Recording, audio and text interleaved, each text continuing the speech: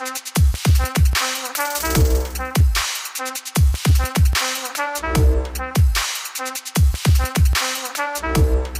to the Circular Firing Squad. I'm Marty Gensius, a counseling faculty at Kent State University and host for Circular Firing Squad.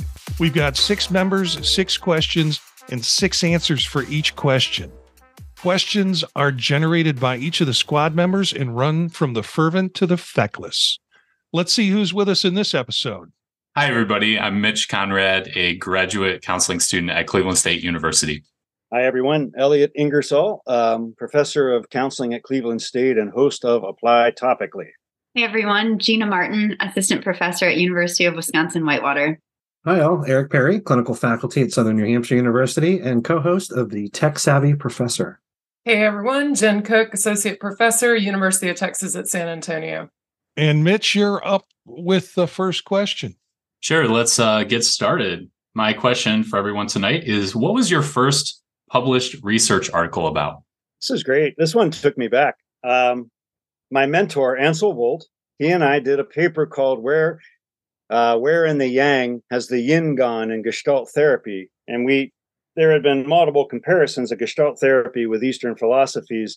And we broke those down and we noticed that Gestalt was like trying to nudge their way into that kind of empirically validated treatment that, oh, that God we're all supposed to get down on our knees and worship, But he knew, I can't remember the Mandarin pronunciation. It might be Shengzhang, Al Huang. He's a Taiji master, and he did the pictographs that we were allowed to use in that paper. So it was and Al Huang, if you love Alan Watts, he was the person who finished Alan Watts' last book, Tao, The Watercourse Way, because Watts died of a heart attack. So there was a really nice connection, and it felt like it was totally me, because I got into my doctorate and I was like, if I can't study what I want to, I am out of here. And Ansel, he was just a brilliant mentor, and that was our first effort. Still proud of that one. Well, that's awesome. I thought it was one thing, and then I had to go back and look. And factually, my first one was something that I completely wasn't expecting. I had worked with a student in a different department in my PhD program. He was in couples and family. And I just somehow tagged along on this article about music utilization and couples conflict. And that was actually my first article ever published. And I really probably couldn't tell you all that much about it other than that I contributed to the lit review.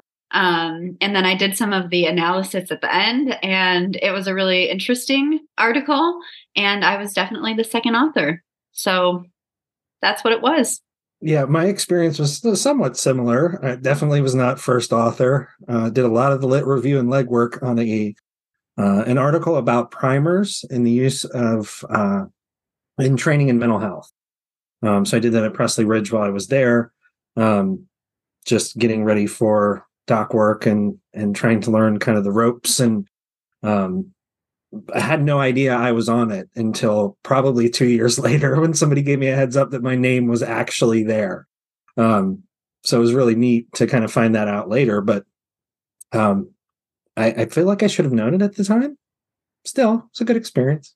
My first article was conceptual, and I was first author on it. One of my master's professors, Dr. Shruti Polson, who is an absolute genius, had an assignment called the publishable journal article or something like this, like that we had to write a manuscript in the midst of our couple counseling course.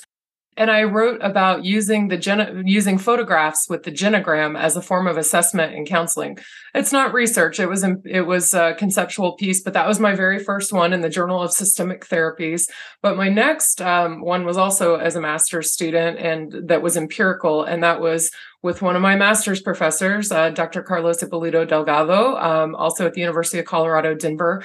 And he brought us in, 3 of us students, both as participants and as researchers. And it gave me the bug, to be completely honest. It was about our experiences with something called the Multicultural Action Project. And so that was my first empirical publication. And it came a couple of years later after the conceptual one. But both of my master's professors were really influential in promoting that and participating in it. And that's been something I've done. It was just very influential to me And when I was only working with master's students initially back in my first job, I brought them on and I had students as first authors, and it was really cool. So anyway, sorry, I'm going on too long because it's something I feel excited about. Mine is 1979. I was an undergraduate and working in a neuropsych lab. And do you remember the Harry Harlow research of the wire monkey and the cloth monkey? Yeah, with the rhesus monkeys, right? Right. Well, macaques. Yeah. And we had Harry Harlow's monkey's brains. And what we were looking at was brain development in various parts of the brain based on their experience. And I was working in the lab just collecting data on dendritic branching and it's Greeno, Floater, Sackett. Gene Sackett was out at the Primate Center. Gensius and Kraft, who I think was also at the Primate Center. 1979, experience and macaque monkey's brain development relationship to primate isolation syndrome, aggressive behavior from 1979. And so, yeah, I didn't even know, like Eric, I didn't know until years later that I was on that article. And since then had found a second article that came out 2 years later on a different piece of research that I was working on in the lab, or at least collecting the data for. Well, cool. Thank you, everybody, for sharing your answers. I know that I got published earlier this year for the first time with Dr. Stacey Lee Tom and Dr. Sungbin Oh on a human trafficking article. And I know that that experience has been really rewarding and consequential for me, going to OCA, presenting at OCA, doing a poster at OCA, now pursuing, trying to be a first author on something that I've been doing I feel like I've been working on an article based on something that we did at Cleveland State called the Teen Mental Health Summit, where we had 400 high school students come in and talking about what it looks like to implement a program like that, or a day like that. So just has been I don't know. It seemed kind of, I was reflecting on it writing after coming back from OCA, and I was like, oh yeah, this seems like such a cool thing to think about the first time that you wrote an article, right? My question is, how would you radically overhaul a career counseling course? Well, yes, obviously not try to get them a publishable manuscript after that. I think that this was a great question. I've never taught career counseling, but I did one of my internship experiences in my doc program at a career counseling center. And I was surprised at how rewarding that type of work was, and at how closely career work is often tied to identity. So I think I would shift a lot of the focus to identity, obviously add a large self-reflective component, self-awareness, and that kind of thing. Yeah. And I don't know, I don't really subscribe to many of the career theories, but I think that there's probably a small place for that in the class. Emphasis on small. Okay. So I actually kind of like career. It's one I like to teach, but I like to teach it kind of in my own way. There's things that you need to know for national exams. So a lot of the data that you'll find out there is that the NCE in particular, they tend to put these career theory questions on there. So there's a lot that I like to cover just to make sure that kind of content is there. But I think there's a lot more to be able to access for students to start that conceptual process, to start applying theory in kind of a safe way. Because career is light, it's happy, there's rainbows, there's shapes, there's all kinds of different things that you can jump into. It's not heavy in any kind of way. So if you're going to start conceptualizing and applying theory, this is a really safe way to do it. I love, the thing that I love about this too is that there's a lot of kind of modern adaptations. So I teach a section of it on career counseling theory, chaos theory. There's a chaos career theory that a couple of psychologists actually in Australia have authored, which is really cool to start to tie in, especially if they've had theories already and they've started to look at some of these postmodern things. I think there's a lot of fun that you can have with it, that it can be a really light place to start. conceptualization or even building kind of conceptualization skills without that kind of stress and heavy topic kind of stuff?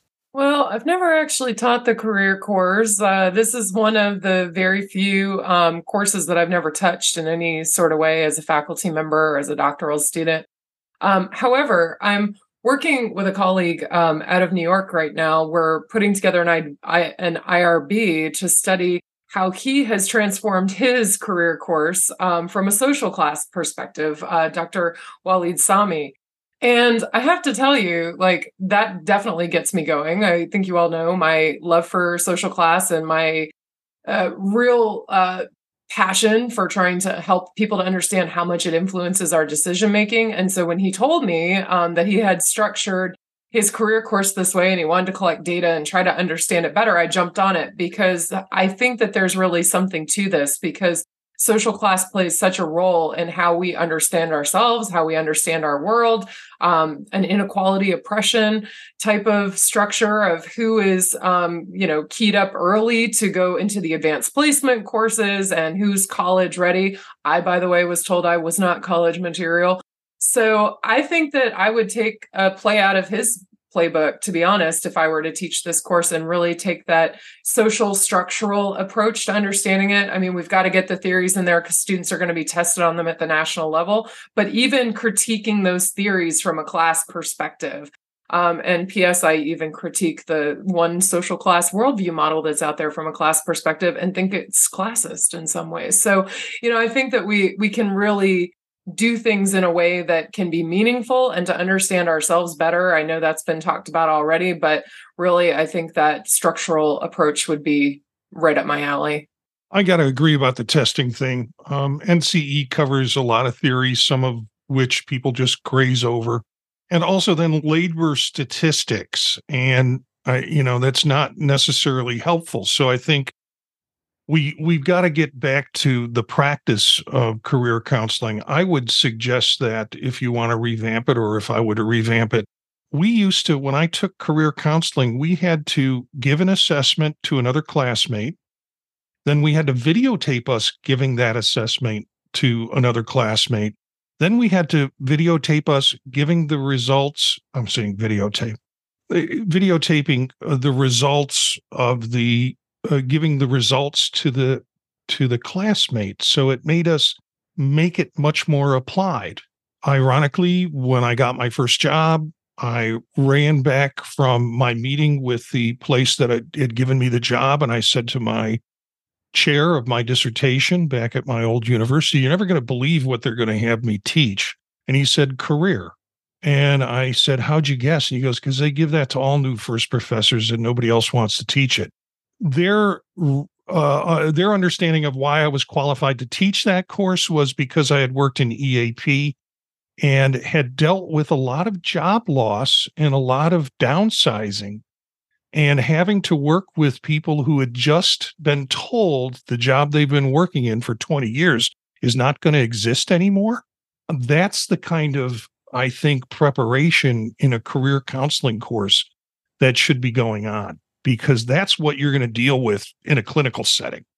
It's, I think career is got a lot of wonderful things about it, and you can set your life goals, as long as you have that kind of entitlement to do that. But it's got some really nice, warm, fuzzy things, but it's also got some difficult things that generally our clients are driven in to speak with us about. Yeah, this is something that I've thought about since taking the initial career course in my program. One of the challenges was it was online and in the summer, and so we didn't have an opportunity to get those like practical experiences in class with other classmates, talking about something like role plays, practice counseling. Like, I think the more people are able to insert themselves into that role and practice, instead of just listening to, like, just hearing about the theories, is going to serve them well in their counseling career. Although obviously I think everyone's talked about how important it is for the NCE, right? There's a lot of relevant information there. I think that, I can think of my own counseling, like when I go, and most of the time throughout my life, one of the consistent themes has been talking about like what I want to do with my life, cultivating meaning and purpose. And I feel like career counseling is like, it's right up that alley. And so I just think there's always spots for people to like, I know someone was talking about like doing an assessment in class, right? Sharing it with working on it with a classmate. Like, there are practical things I think that we can be doing to not just learn about like the theories themselves, but also like how you would apply it inside of a counseling room, because people do go to counseling and they do care about, their jobs and their livelihoods and what it looks like to have a purposeful career and stuff. So, but it's still challenging, right? I think everyone's mentioned here that career is not the first class that everybody wants to teach. And so, I think that just comes with some challenges. Well, I thank you all, because this is one of the things I kind of think in my dotage I want to take on, because I'm like, man, if I was trying to apply for a job now, I'd like to take a person who's hearing impaired, a person who's ambulatorially impaired, and a person who maybe isn't thinking as straight as they used to because maybe they have long COVID. Because I'm like, I had good career counseling and I taught it and I really liked it, but I always thought, wow, could you imagine, I don't know, what was that guy, Jesse Davis and Frank Parsons, if you dragged them out the grave and brought them back to life and said, hey, man, it's the 21st century. We've got these kind of computers. They can do all this thing. And we're still talking about y'all in career counseling. They'd be like, you should up your game. That's just my thought. Maybe not. But I'm like, I think it's a very old-fashioned class. No offense to Donald Super and John Holland, and I agree with everyone. Yes, we have to teach the theories. And my thing is, though, okay, as Jen brought up, I'd like to take a social constructivist critique of those theories and say, well, okay, most of us know when we're 3 or 4 years old, whether we're artistic type or scientific type, there's me that I choose on the carpet, and then there's the other kid who kind of looks at the patterns on the carpet. Those are two different kids, two different career philosophies. That's fine. But yeah, we got to add to it. And I would also say, when I interview students for our program, I find I can generally feel them sorting into one of two categories, and I'm not oversimplifying this with bifurcation, but some are very strategically focused. And they're like, look, here's what I'd like to do with my life. Here's the career. Here's 2 careers that I think will help me get there. And I'm like, wow, excellent. Let's talk. And then there's the other person who's like, I don't know. I read the faculty profiles. I listened to some of the podcasts. This really feels like a good fit for me. And I'm like, well, that's your more intuitive student. But I would love to teach career like, okay, intuitively, I got to tell you, it is. I know. I'm sorry, Marty. It's a long show, but I'm going on too long. I had this customer on my paper route, Mrs. Ritz, and I was a paper boy. I don't know. I got the route in 7th grade, and I kept it till my sophomore year in high school because that's a good gig. It was like being a milkman, and I kind of phased out of that because I like to sleep later. Anyway, Mrs. Ritz. I saw this dear woman later, and I was her paper boy. I cut her grass for like a decade. And she says, oh, Ingersoll, what are you doing? And she was a teacher, old school teacher. But I said, oh, Mrs. Ritz, I'm getting a master's in counseling. And she looks at me like this. She kind of looks me up. And she looks me down. And she says, that makes sense. You were always a weird kid, whatever that means. But it was like, I always felt seen by her. I'm like, no, she got me, Mrs. Ritz. Don't expect I'm going to cut the grass at the same height at the same time. That may vary, but I'll cut it. She was like that kind of person. Anyway, I've strayed a bit from my answer, but I would love to have a career course where you can kind of think about people who are cognitively oriented, people who are intuitively oriented, people who really can think strategically, and people who are like, crap, man, I just got to get the rent paid and I need a next step. I'd love to have something that spans all of those spectra. Elliot, I know you think you're Canadian, but I'm pretty convinced you're Southern because you got to tell 2 stories to get to 1 point. So just FYI. Southern Canada. There you go. It all comes together. Okay. So my question is very much self-serving. Do you get burned out with grading? And if so, how do you get back into it? I absolutely love grading all the time. Nothing better. I just give it a beat for anybody who cares that's listening. I definitely do. I feel like I have some advantages in that regard. So I teach primarily online. And even when I don't, I need to vary how I give that feedback. I think just sometimes it's cathartic somehow to sit down and notate a paper with a pen. And other times I like the video part. I'll scroll through and record a video walking through someone's submission, and record.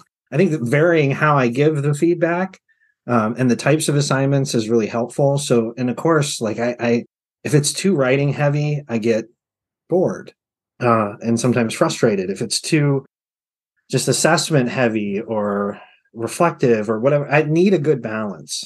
I don't, and sometimes I wonder if, based on the content, if that's the design that all the courses should have, this kind of variability.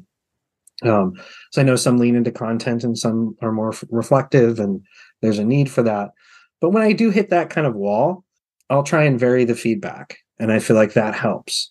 And then, I have all kinds of different strategies for just getting over the tedium. It can be tedious. It can be just a heap of things to do that feels rote and monotonous. And for that, it's usually music. I need to have a good playlist. I need to have a good background or something going on. And I need to take breaks pretty regularly, or else I'm going to zone out and my productivity and quality just dive. So when I start to see that happen, I know I need to do something a little bit different. Well, when I get burned out with grading, I'm going to tell you what, it's my own damn fault. And there's two ways that it's my own fault. One is that I have assigned something I didn't want to grade. And that's happened to me before. Gina, we've talked about this offline when we were talking about your syllabus for the fall. I was like, do you want to grade that? Because I wouldn't want to grade that, and much less grade 40 of them. No, that sounds horrible. Or I've gotten behind on my timelines. So my timeline is always students get their papers back within a week of turning them in. And that's really for me as much as it's for them, because if I just have unlimited time, like I will find something else to do. So if I get burned out, like last week, I was finishing my book with Maddie Clark to go for developmental review. That meant that I had to grade 24 papers in one day to meet my deadline for grading. And it sucked. But it was kind of my own fault, but kind of not. I mean, it was one of those things, but I was like, the deadline helps me, and it helps me not to get burned out, because I know I do better if I grade 6 this day, 6 the next, spread it out. I can binge grade, but I don't like it, because then I have to stop and like take hip hop breaks, or take, a little ABBA break, I have to take another shower, whatever. I come up with all kinds of ways to take breaks. But by and large, I usually structure it so I don't get burned out. But usually if I do, it's because it's my own fault. And frankly, that first one about assigning something you don't want to grade, I learned that lesson, and I'm like, well, I'm not assigning this again, because this was a biatch to grade. It's just not going to work for me. Yeah, Jen, you and I have kind of a similar kind of patterns. It's like, I got to get it back the next week.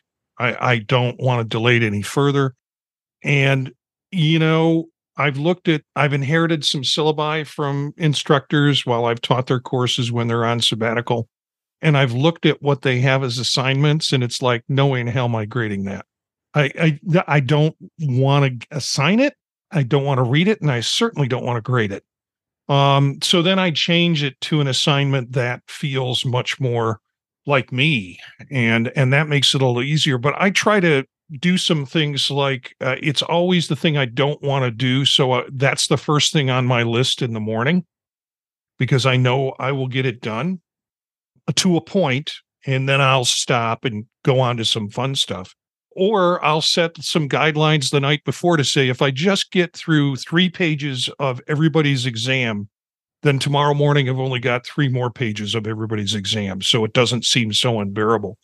So I parse it out that way. And I also put familiar things on in the background. Whereas Eric listens to music, I will put on a movie, something that I've seen a gazillion times, or run something on the screen on that's an old movie that occasionally I'll look up to see what's going on, but I can keep my focus. But I've got to have some multimodal input in whatever I'm doing. So do I get burned out with grading? Well, I think I have the great fortune of being a student right now and don't get a chance to do any grading. So I suppose in the future, I'll be very interested to see how I feel about it if I do pursue my doctorate, because then I would like to teach and would then feasibly like to grade. And so I suppose I'll get back to you on that in whenever that happens, but I don't do any grading right now. No, these are great answers too. And that's what I love about this podcast. I always get new ideas because, I mean, I love, John, your point. Yeah, man, I was a visiting professor for 2 years. And the first year I was tenure track, I'm like, we're going to do papers. And then I spent more time editing, and like, it took so much time to edit. And then other people would say, well, send them back to the students. I'm like, no, that wasn't the deal, but like, then I'm like, okay, that's maybe not a great assignment for 500 level classes.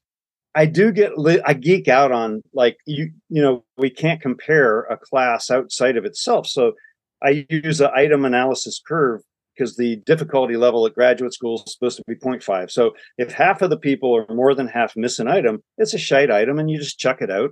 And I'll give everyone the points because it's like there's always a few people in the class who got it right. And I'm like, well, I'm not going to punish you for that. And then they have a buffer going into the next thing. But I love to see those distributions.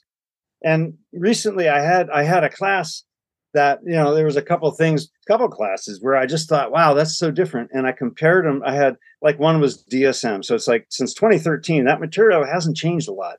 But I noticed that there was a real difference in a one class performance in a year. And I was like, well, that's interesting. And then sometimes I'll talk to the students about it. Sometimes I won't, but I really love that stuff. And so that's why I keep all of my midterm and final distributions year to year. And then I figured out how to, overlay them, and you can kind of look at the patterns. But that to me is incredibly helpful. So yeah, I kind of geek out on grading, but caveat, I know what not to assign. I think that comes with time. This semester for me, I have not experienced grading burnout to the extent that I have this past 2 weeks, really. I had to grade 19-hour-long recordings, and then I had all of the research papers, and I was like seeing stars by the end of it all. I was like, oh my goodness. And I do the same thing where I have, deadlines for myself. I usually try to turn papers around within the same week so that by the next week, when the new assignment comes in, I don't have any others hanging over my head. And these past 2 weeks, it just didn't work. And I hit an all new low of burnout where I was like, I don't even want to open my computer to look at another paper. I am done. And what I found really helped was ignoring it all and binge reading one of my favorite novels for the second time. And I rarely ever reread a novel. And I have loved it. I find myself laughing. I find myself smiling. I find myself tearing up. It's just been wonderful. And then I just have to push the rest of it to the back of my mind for the moment and enjoy the novel. Well, Elliot gets an extra story, so I want an extra story. It's real quick. I know she may or may not be listening. I got a paper that I wrote in one of the last classes that I took during my graduate program in the mail around October, the first year I started my doc program. I mean, if you let that sink in for a minute, I got it in the mail, in a package in the mail 3 or 4 months later. So I never feel that bad. Like, I want to hit that week timeline, but if something comes up or something happens and I got to go a day or two, I don't feel terrible because I still have that paper in here that I received about 4 months after I got my final grade. In any case, I have the next question. Regardless of the holiday itself, how early is too early to decorate? Oh, I'm very judgmental about this, y'all. I really feel like if another major holiday is not over yet, you can't start bringing out the next one. It's just common courtesy, okay? Like, we have not had our candy corn yet. I don't want to see the damn trees, okay? It's not hard. Like, we can at least have taken our little jack-o'-lanterns down before you start throwing up the lights and the balls and the Christmas trees. It's really not that hard. We haven't even seen a turkey yet, and y'all giving me Christmas wreaths. No. So my 2 cents is that you got to get through the major holiday before that and then you can start advertising the next one. I mean, this is where we could really use some feckless advertisers. I'm all with you on that one, Jen. I wrote down, the only note I wrote down on this question was 2 weeks in advance. Anything more than 2 weeks in advance, forget it. And, so we're driving around this weekend, Aileen and I, and we noticed that the Christmas lights are already up. I thought, wow. So I said to Aileen, we could put our tree up now. And she was like, no. I said, wow, we could put our tree up. And then, when Christmas is over, we don't even need to take it down. We can just throw a sheet over it and pretend it's not there. 2 weeks, no more. So I just have to admit defeat at this point, because there's a day this year, October 13th, when I saw Christmas lights up in my neighborhood. It is October 13th. It's not even Halloween. And I've just gotten to the point where I've lost. I've clearly lost, and I'm not going to win this battle. I mean, I want to go and I want to take my neighbor's Christmas lights down. I want to throw them in the garbage, but I know that I can't, because then I'll have the police come to my door. But I think it's borderline, I think, immoral to put up Christmas lights on October 13th. It drives me, it surely drives me nuts, but I just can't win. It feels like it's earlier every year. And I can't believe I'm sitting there October 13th. I'm stopped in the middle of the road. There's people behind me. I'm just I cannot believe these people put their Christmas lights up. And I live near these people. Crazy to me. It's too early. 2 weeks. Boy, so Mitch, I'm assuming those lights are lit up, eh? Correct. Those lights are super bright. Yeah.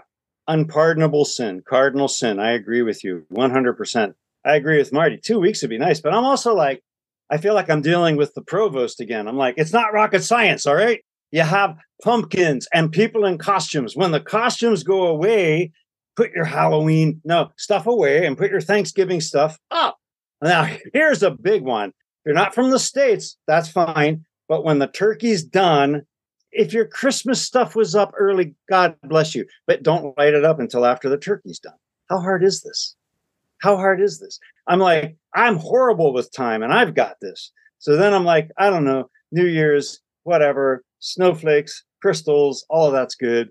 And then we just have nothing. We kind of have Martin Luther King Day, but that's more of a different holiday. That's like Labor Day, kind of a downer when you think about what it's about. But then after that, well, Valentine's Day. So I have nothing more to say on this. So Elliot, what you're saying is after the turkey's done, I can take the sheet off the Christmas tree in the living room. Aye, that is totally correct. And I would support you in that effort. Okay. So I live with the Don, and the Don would love to put up the Christmas tree November 1. I am totally against it. I don't know why I torture myself, but every year I throw a Halloween party for Millie. And every year I wait until October 29th or 30th to go and buy all of the things for said Halloween party. And then by the time I get to the store, it's a whole Christmas fest and I can't find one thing for Halloween. And so all of the kids that come to my Halloween party receive little goodie bags that have different items because I can't get enough of the same things because everything's gone. And I don't know why I do this to myself every single year after year. I wait until the last minute, and then I always forget that they have totally blown past Halloween and Thanksgiving, and we are just entering into a winter wonderland that I don't want to be in. So then after that party happens and I'm exhausted and I'm cleaning up and I've got all these mismatched party favors, the Don literally this year, he brought up Christmas ornaments and has set them in the living room. And I'm like, no, we're not doing it. I can't do it. We're not doing it yet this year. And yet the ornaments are there mocking me every day. So that's where we're at. House divided. I know a good attorney, Gina. It's the ultimate passive aggressive. I'm just going to leave the ornaments here, right? My neighbor is either a genius or a madman. I don't really know which. He's really into Halloween decorating. So the whole front lawn is like those 12-foot skeletons and grave headstones and smoke rolls through while the kids trick or treat. And I mean, he's into it. And instead of putting those away at the end of Halloween, he just redresses it. So you have Thanksgiving zombies and Christmas zombies, and the lights turn different colors. So they're not green anymore, they're orange. And, I mean, the whole thing is really well thought out, but atrocious to look at. I mean, it's really uncomfortable, right? So my mother comes through and it's kind of a circle. You have to kind of go around to get to my house. And she looks at me really concerned and said, is your neighbor okay? I'm assuming so. I think he's very happy with what he's created. I haven't asked and I don't plan to approach it, but I'm kind of with Mitch here. It hurts me physically to see. So I was just curious if others had thoughts. I'm on the 2-week train. 2 weeks. All right. I want to dedicate this question to somebody very special to me before I get started, to my dear friend, Dr. Eric Perry. This question goes out to you. If you could transform any part of the counselor education curriculum into a musical, what part of the curriculum would it be?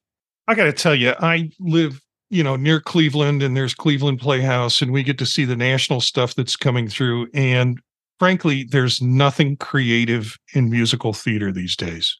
Well, okay, Elliot, don't give me that look. There have been, basically they're rehashes of the structure of a chorus line where everybody comes up and sings their story. Everything, so whether it's their story in the 50s, whether it's their story trying to get into a Broadway play, it's a line of people who step forward and sing their story. I've seen some great work over the last year. Hadestown was just remarkable, but we're not seeing that. We're seeing spin-offs of popular movies brought to musicals. So when you ask the question, what part of counselor education could go into a musical, I think dissertation defense. It would be, the soloist starting at the beginning, trying to figure out whether they're going to make it or not, if they're going to be successful. And then the stoic professor steps up and talk, there's that. And then there's a Greek chorus of people who are, singing support or whatever. But the whole dissertation defense, I think, could be a 2.5-hour musical. All right. I like how you were saying people, the idea about people like stepping forward and like sharing their stories. I feel like this is pretty relevant actually to career counseling. And I think that Dr. I, if you're talking about what is the radical way to overhaul a career counseling course, it would be making it into a musical. So now that's my answer to that question, is actually just to make it into a musical. There you go. That's quite a fine answer with some depth. I'm going to reflect on that. I love this question. And I love that it was dedicated to Eric, whose love of musical theater.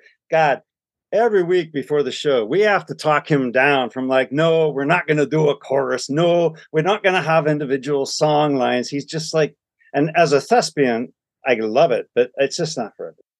Anyway, yeah.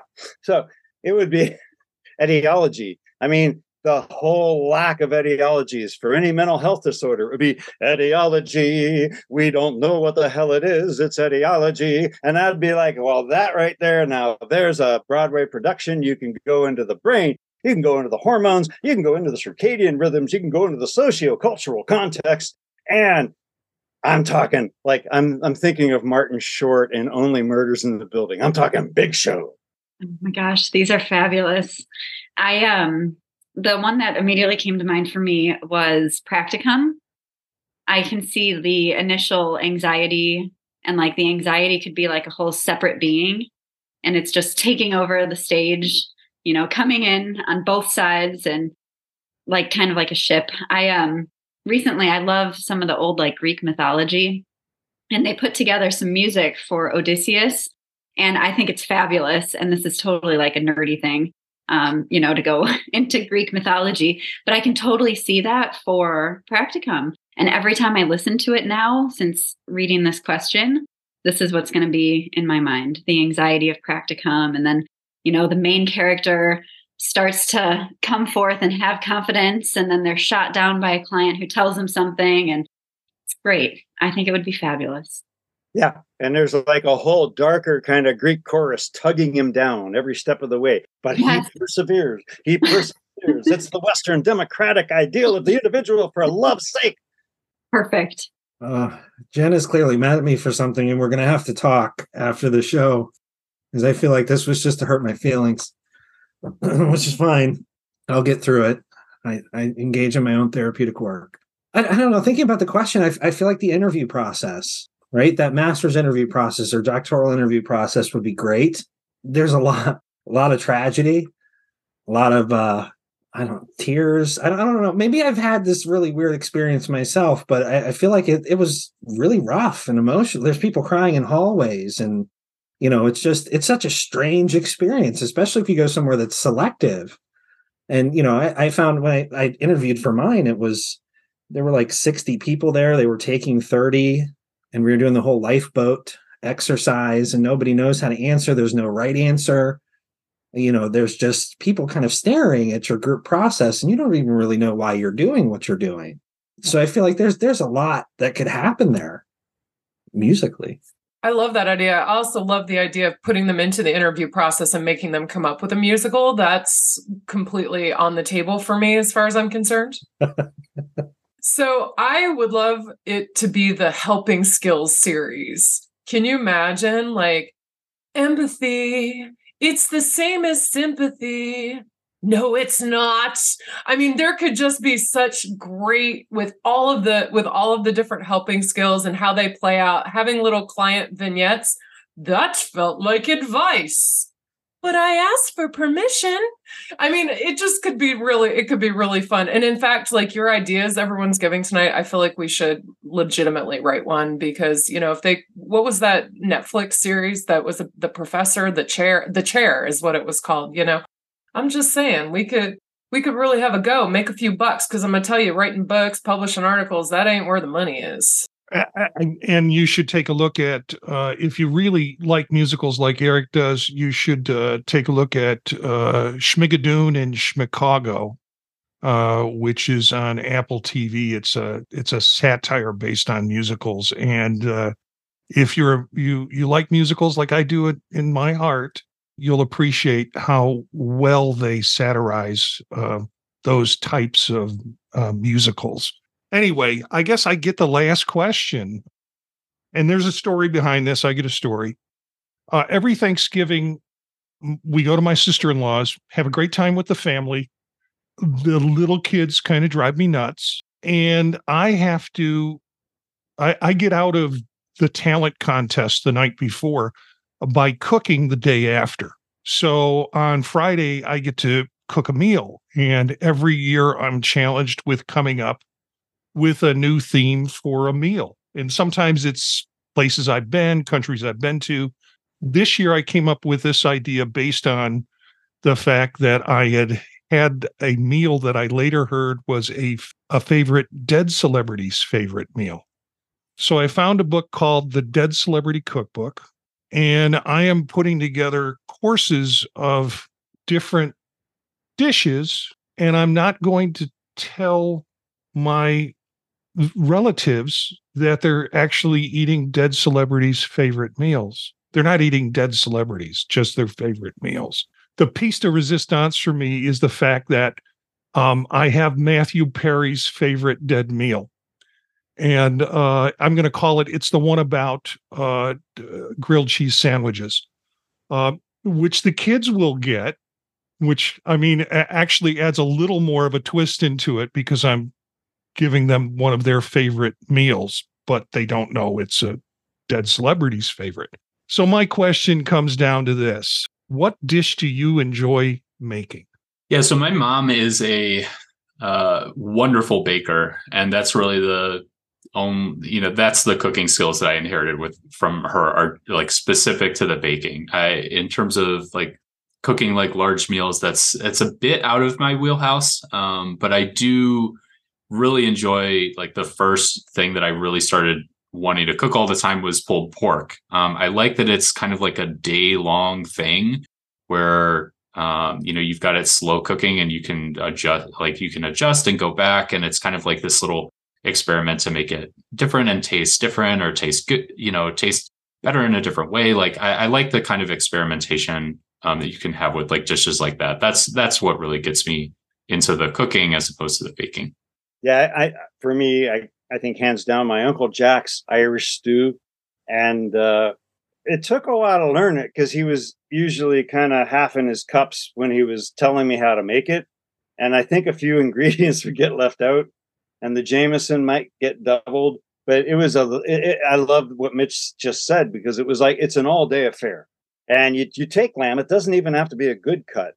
Not your best cut. Doesn't even have to be a good cut. You're going to cook that thing so long, your teeth are just going to melt right through that because, I mean, that's the way he grew up. You eat everything. And he had all of these things you add to the stew, but it's about 8 hours. And when my Uncle Jack was in his cups, I was the one who was finishing the thing. And I was like, never quite sure if I was doing it right, but he was always very supportive when he woke up, and I still love that dish to this day, as well as his soda bread. The man could bake as well, which people would say, how is that even possible? And yet, there we are. Explains a lot about me, I suspect. Yeah, I don't cook. I just don't. And so I don't really like it.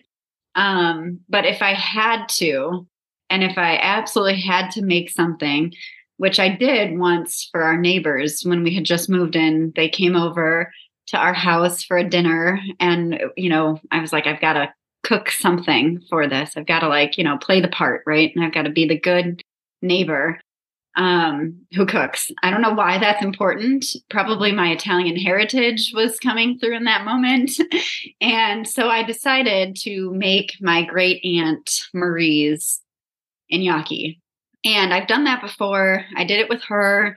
Like a whole thing. It's a whole day process, which I really don't love, you all. I know you're talking about having this whole day affair of cooking, and I just hate it. So I'm making it and I'm going and I'm trying to cut corners. So I'm like trying to go a little quickly. And, she was also Italian and she was highly protective of her recipes as well. And so similar to your uncle, I'm sure there were ingredients that were left off. And so what ended up happening was instead of making a lot of little gnocchis, I made one large, very large gnocchi for all of us to share at this neighborly meal. And we didn't really know them. And it was kind of gooey. I don't know. It just wasn't good. And they were trying so hard to be nice. And they were like, yum, this is good. There's a reason they're small. There's a lot of reasons they're small. And this was not one of them. It was so bad. And now we're really good friends with them. And now they know my secret that I don't cook. And yeah, so we talk about that and we laugh now. And someone else does the cooking. Gina, I'm laughing, but I have the same level of culinary skill. So, I really shouldn't. My mother, for the most part, was she's not a cook. Okay. And raised primarily by a single mother. She was really good at take the film off 350 on high for 15, 20 minutes or whatever the case may be. So we have the story that we talk about. So she'd work during the day. We were latchkey kids. We come home and she decides she's stressed. She's going to make dinner and goes with grilled cheese because it's easy, right? Kids love grilled cheese. You can make it. It takes 15 minutes. She makes it, runs upstairs to take a shower and rest or whatever. And my brother and I are sitting there eating our trying to eat our grilled cheese. She just forgot one of the ingredients. And there's only really 3, right? And that's bread and cheese and butter. So we had our grilled cheeseless and said nothing, right? Which is just 2 pieces of buttered bread. So around here, because I know I won't screw it up, I have that memory so fondly attached to my childhood. I make the grilled cheeses and ensure they are not cheeseless. That's my role.